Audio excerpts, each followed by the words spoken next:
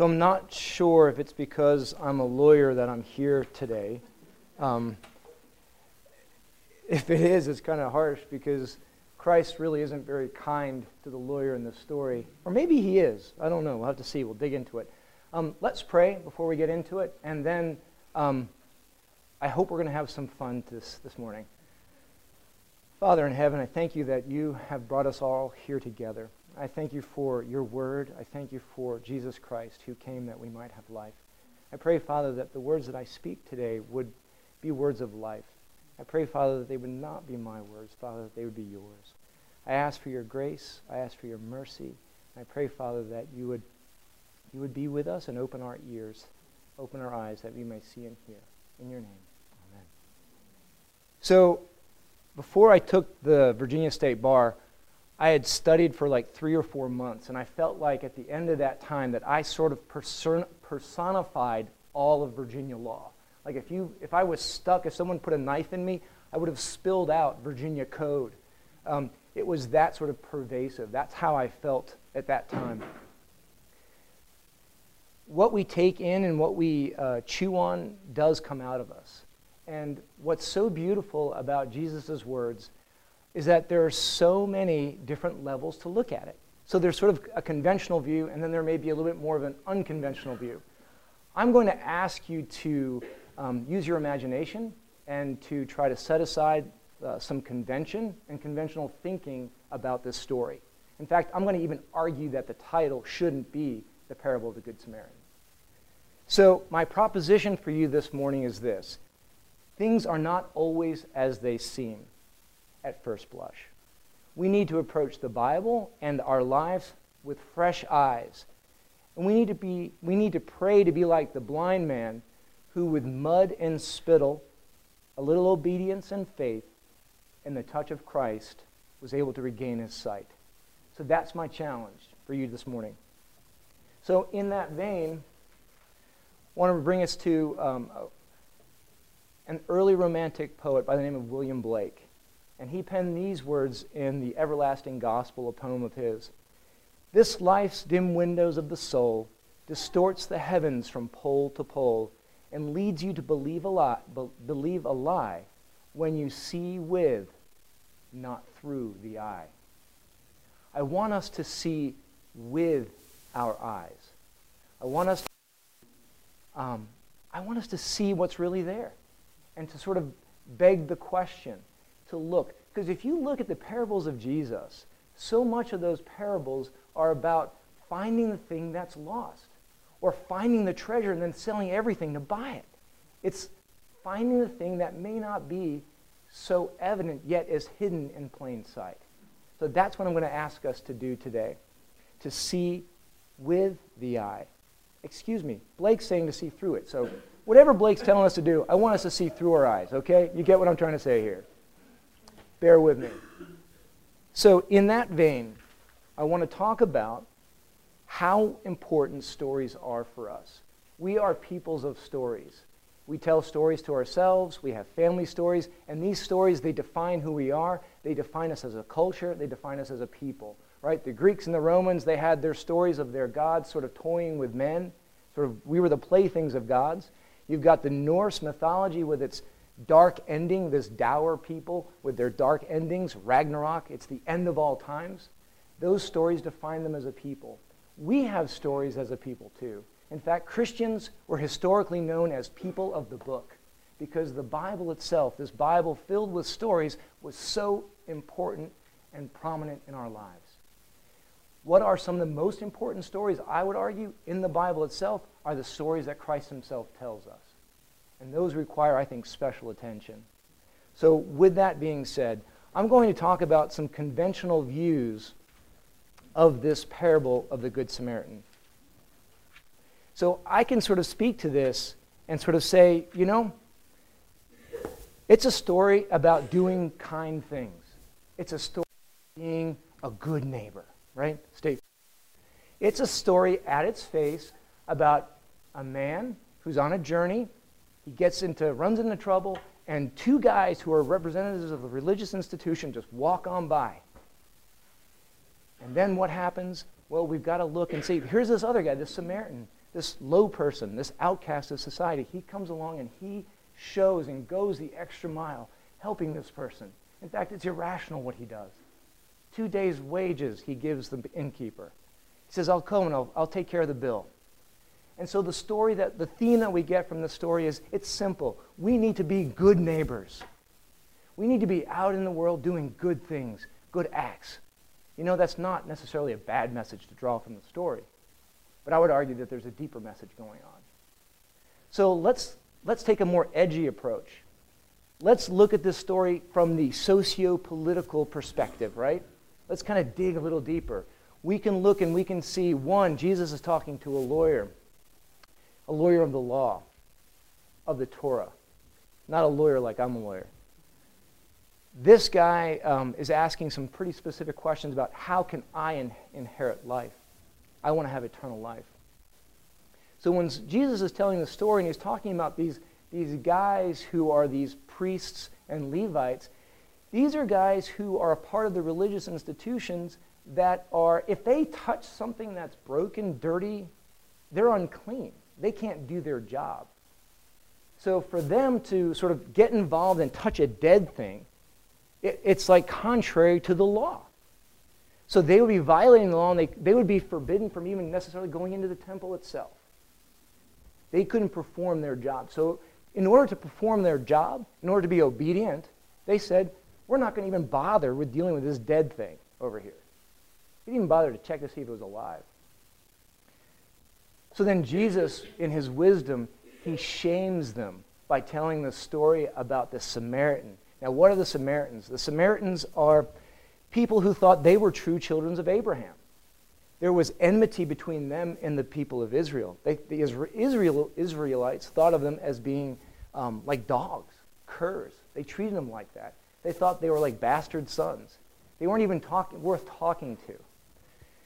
So you could say that Jesus is really using this as a social construct to argue about, it's the least among us who can demonstrate kindness. And we need to be open to that possibility that the kingdom of God includes all people.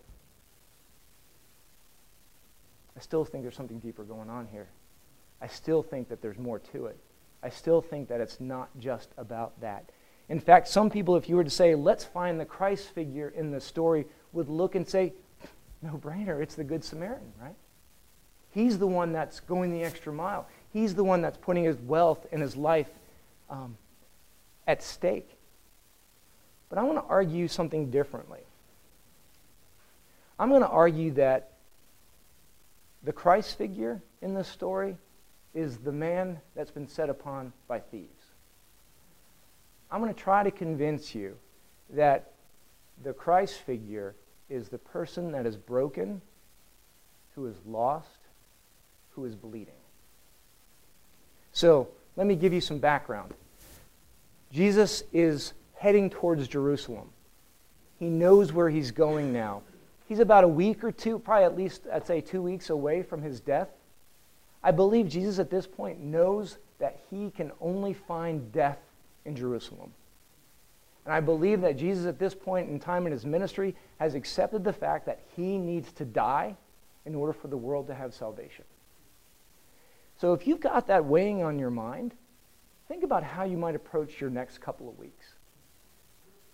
So this talks about a from Jerusalem to Jericho. I think that's important. If you know your geography, Jerusalem is around 2,500 feet above sea level.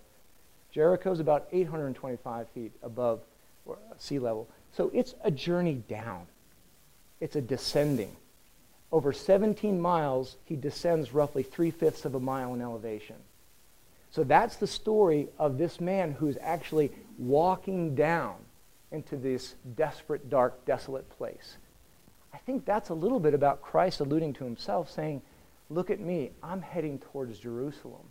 I'm heading towards this dark, desolate place. So the story itself involves this lawyer, and this lawyer, we can sort of look at him and say he's being disingenuous, or he's just like one of those others, those Herodians, or one of the members of the Pharisees, that he's actually just trying to set Jesus up. And we can see there's some basis, justification for that in the text, particularly where he's having this question. And Jesus, it's really familiar the way that he talks to him, because when I read this for the first time, I started thinking he's just talking to him like he talks to that rich young ruler that you hear about. Someone who genuinely wants to know, what do I have to do? What do I got to do to get right? And so here's what he says. The lawyer asks the question, what shall I do to inherit life, eternal life? Being a true rabbi, he responds with a question. What does the law say? It's also kind of a safe way to respond when you don't quite know. You're trying to feel out the other person. Is this guy trying to get me? Is he taking notes? Is he working for the priests and the high priests in Jerusalem? Is he trying to get my number? So what do you say it is? And you know, the lawyer knows his stuff. He responds with the law. To love the Lord your God with all your heart, soul, mind, and strength. And then he also says to love your neighbor as yourself. What's Jesus' response? It's beautiful. You have answered correctly. Do this and you will live. So what he's telling him to do is obey the law. How did that go for the last hundreds of years for Israel? Had they kept the law? The way that they treat the Samaritans is a great example of how they haven't. How do you keep the law? Have you sinned? You're probably like me, and you're not a really good keeper of the law. But the lawyer can't wait. He can't let it stop. He wants to get that other word in, right? It's like the closing argument, but he's like, I got one more thing to say, Judge. He's desiring to justify himself, and he says to Jesus, who's my neighbor? And that brings us into this story. So, we don't know his intentions, but unlike in some of the other Gospels, Jesus doesn't kind of brush him off. He engages with him. Maybe he sees in this lawyer, he sees a truth seeker. Maybe he sees someone who really does want to know. And he says, all right, I'm going to open up a little bit. I'm going to trust you. I'm going to become vulnerable with you. And he tells this story. This story about a man who goes from Jericho, or heads towards Jericho. What I want you to key in here is, why do I think that Jesus is talking about himself? So, if the only message we take from this parable is the you go and do likewise part, does that just reduce the gospel to doing good works? Can't you see how if you read this that way, you can say, all I've got to do is imitate the Good Samaritan? That's the message? That's what Christ is telling us? You go and do likewise. Well, let's dig at that a little bit. I would argue that what this man is doing, that is the Samaritan, is irrational. That we can't do what he did. We don't have the capacity to live or try to live to the law like he does. Either that or there's something else going on. So, my question to you is, let's look at this person that has fallen among thieves. What about him sticks out to me? First off, he's on this journey. He's broken. He's outside of the camp. He's outside of Jerusalem. Who else do we know later on ends up outside of Jerusalem, battered and bloody? It's Christ. Hebrews 13:13 says, bear with me as I get there. Therefore, let us go to him outside the camp and bear the reproach he endured. Who's the he? It's Jesus. Who endured the reproach? It's Jesus. Why did Jesus endure that reproach? Well, because his people rejected him. John 1:11. They said no to me. They refused the Christ. So Christ is by definition an outcast. He's what we would describe as a loser. He's not a part of the social convention. He's the guy that's the rabble-rouser on the outside that's not a part of the convention. This guy, we don't even know if he's a Jew. We just know he's battered and we know he's bleeding. Now we understand why the priest and the Levite don't stop, because they're concerned about sullying themselves and becoming dirty and not being able to perform their services. But then the Samaritan stops. So why in the world would Jesus be talking about these Samaritans like this? Let's think about this historically. You might think that Jesus has a special place for Samaritans because they're lost and outcasts. Well, let's go back in chapter 9, Luke, verse 51. When the days drew near for him to be taken up, he set his face to go to Jerusalem, and he sent messengers ahead of him, who went and entered a village of the Samaritans to make preparations for him. But the people did not receive him, because his face was set toward Jerusalem. And when his disciples, James and John, saw it, they said, "Lord, do you want us to tell fire to come down from heaven and consume them?" But he turned and rebuked them, and they went to another village. I don't think Samaria has a special place in his heart. He just got rejected by a village that he wanted to go to. And they said to him, "Because you're not one of us, because you're going to Jerusalem, we reject you too." He's an outcast of outcasts, is our Christ. Then we got James and John, right? Let's bring fire down on it. You got to love those guys. And Jesus' response was, "No, we're not going to destroy the village, okay?" So why does the lawyer ask the question? He might have just heard Jesus talking overheard Jesus' conversation. So another thing with his disciples, another thing that happens is you've got the 72 have been sent out in chapter 10.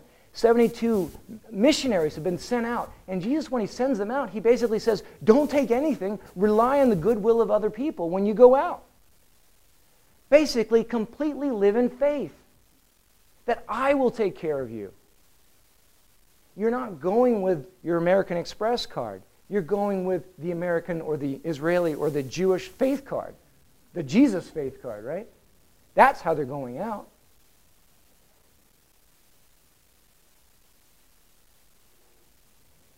There are then cities that have failed to receive his missionaries. And he basically calls judgment down upon them in chapter 10:13. And he says and concludes when he talks to them, "The one who hears you hears me, and the one who rejects you rejects me, and the one who rejects me rejects the one who sent me." If you don't accept Jesus, you don't accept God. If you don't accept God, you reject God. I don't think God's in the business of rejection. I think we're in the business of rejection. And then he talks to his disciples, and he talks about how he's so thankful that God the Father has given him these disciples, and they get to see things that those in power would never get to see. It's like almost a pep talk for his disciples. You get to be. I'm so thankful that you get to see this. You get to be with me. You get to follow me. There's this deep intimacy in his conversation. If you were a lawyer and you're someone who studied the law and you overheard that, you gotta kind of want to know what's going on here. What's special about this guy? He's making these proclamations. He's saying these things. I want to ask him some questions. If we reduce the gospel to being nice, why didn't it work the first time?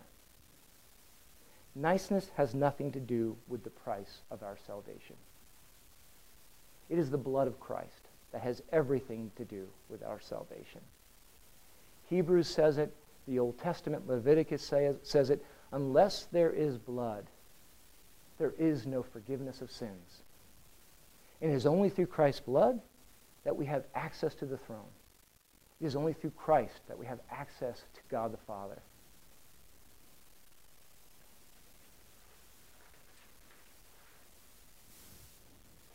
So, I would argue that the message that Jesus leaves this lawyer with is these words. And this is, I'm borrowing from a gentleman by the name of Robert Caprone. kingdom, grace, and judgment. Just for this, I was reading, in my mind, I said, this is like kind of a boring story, right? It's really pretty straightforward, just kind of like the first sort of traditional ways I've explained it. It's, how do you tease that out? But the more I thought about it, the more I prayed about it, I'm thinking maybe the primary actor here is the guy that's really not doing much. It's the guy that's broken, right? It's through his stripes that we're healed? You ever hear that one? It's through the suffering of Christ that we have access. So, in essence, the lawyer is told by Jesus, in effect, to stop trying to live and to be willing to die. To be willing to be lost rather than to be found. To be, in short, a neighbor to the one who, in the least of his brethren, is already neighbor to the whole world of losers. I believe this is really a call, a subtle call by Jesus to that lawyer to say, if you want to inherit the kingdom, then you come and you be with me.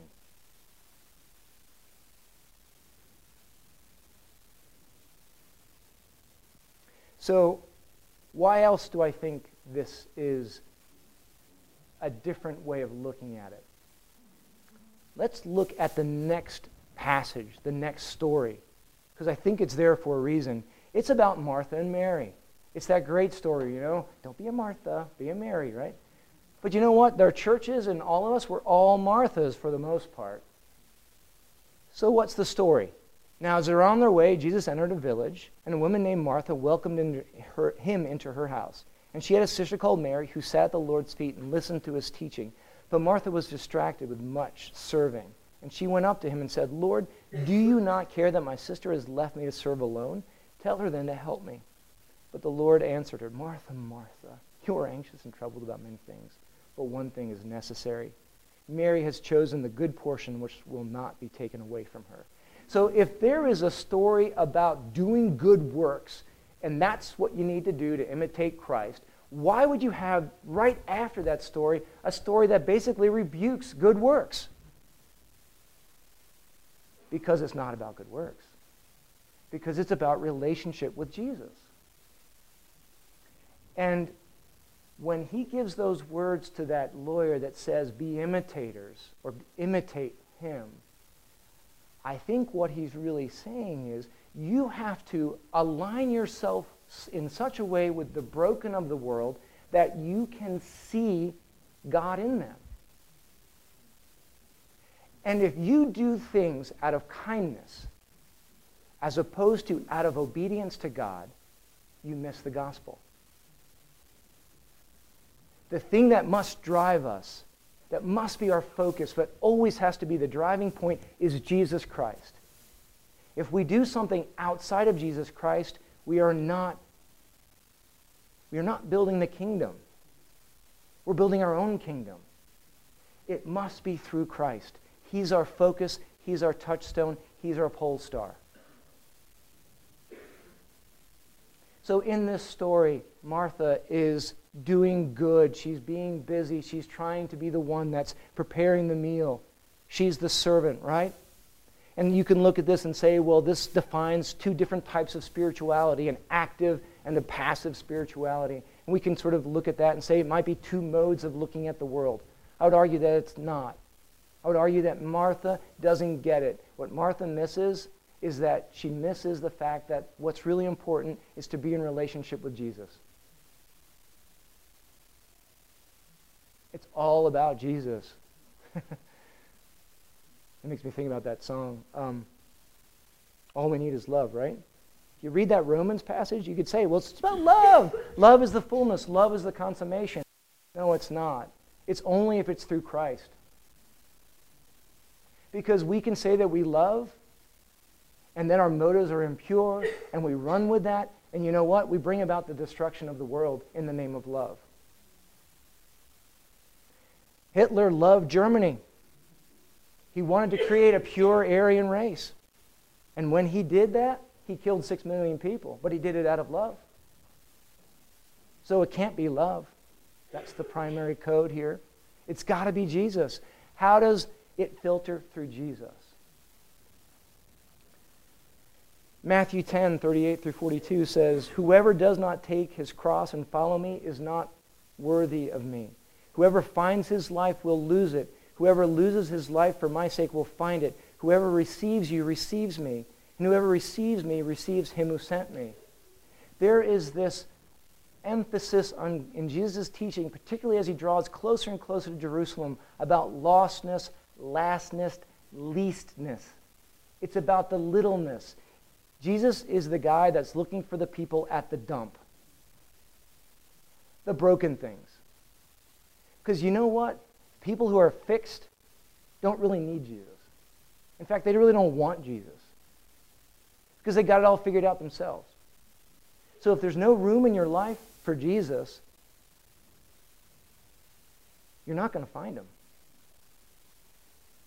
So one of the things we have to do is accept and understand and recognize our brokenness, our lostness, our leastness, our lastness. And it's only then that we're going to be able to find Jesus and have a relationship with him. It's only to the extent that we can do that will we have a relationship with him. So this is a word of hope for me. Because I'm someone that wants to have my life squared away. I want you to look and think I'm pretty much squared away, that things are going good. It's all my ducks in a row. I want you to think, really, that I don't need Jesus. But if I don't have Jesus, then I don't have life. I'm lying to you and I'm lying to me. We're not saved by what Jesus taught. We're not saved by We are not saved by what Jesus taught. We are saved by Jesus himself, dead and risen. Follow me, he said. It matters. I'm going to say that again. I'm going to say it right so you hear it. What Jesus taught. We are saved by Jesus himself, dead and risen. Says, is the only word that finally matters. So that's why I think the Christ figure in this story is the man who's broken, is the man who's bleeding, is the man who receives care from an enemy of his people. And it is when we see with eyes of Christ and we align ourselves with the passion of Christ, when we look into the world with the eyes of Christ and see the passion currently living itself out, that's when we're imitators of the Samaritan. I think what the Samaritan is able to do here is ultimately see the foolishness of the gospel. I truly believe that if you are called to the gospel, you are called to suffer. You will suffer. If you have not suffered, you will. It's not like we seek it out, but it comes. And so much of what we do in the United States is seek to avoid suffering.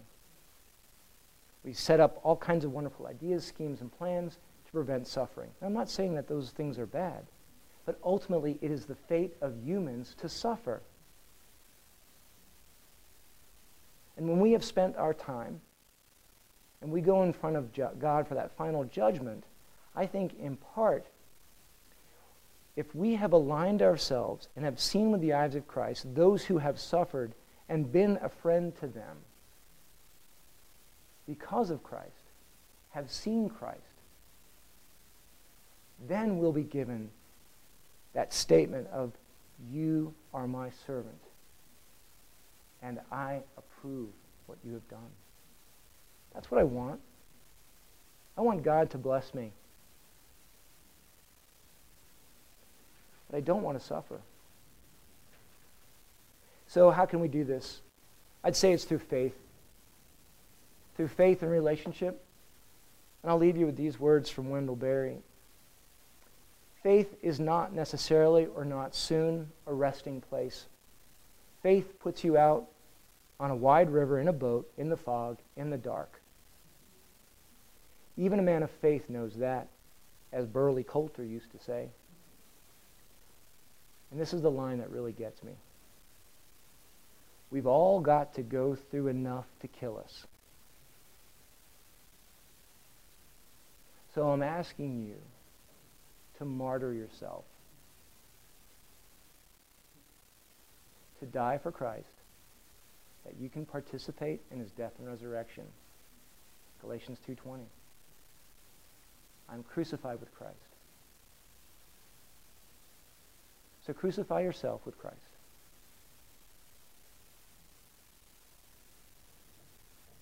In the name of the Father, the Son, and the Holy Spirit.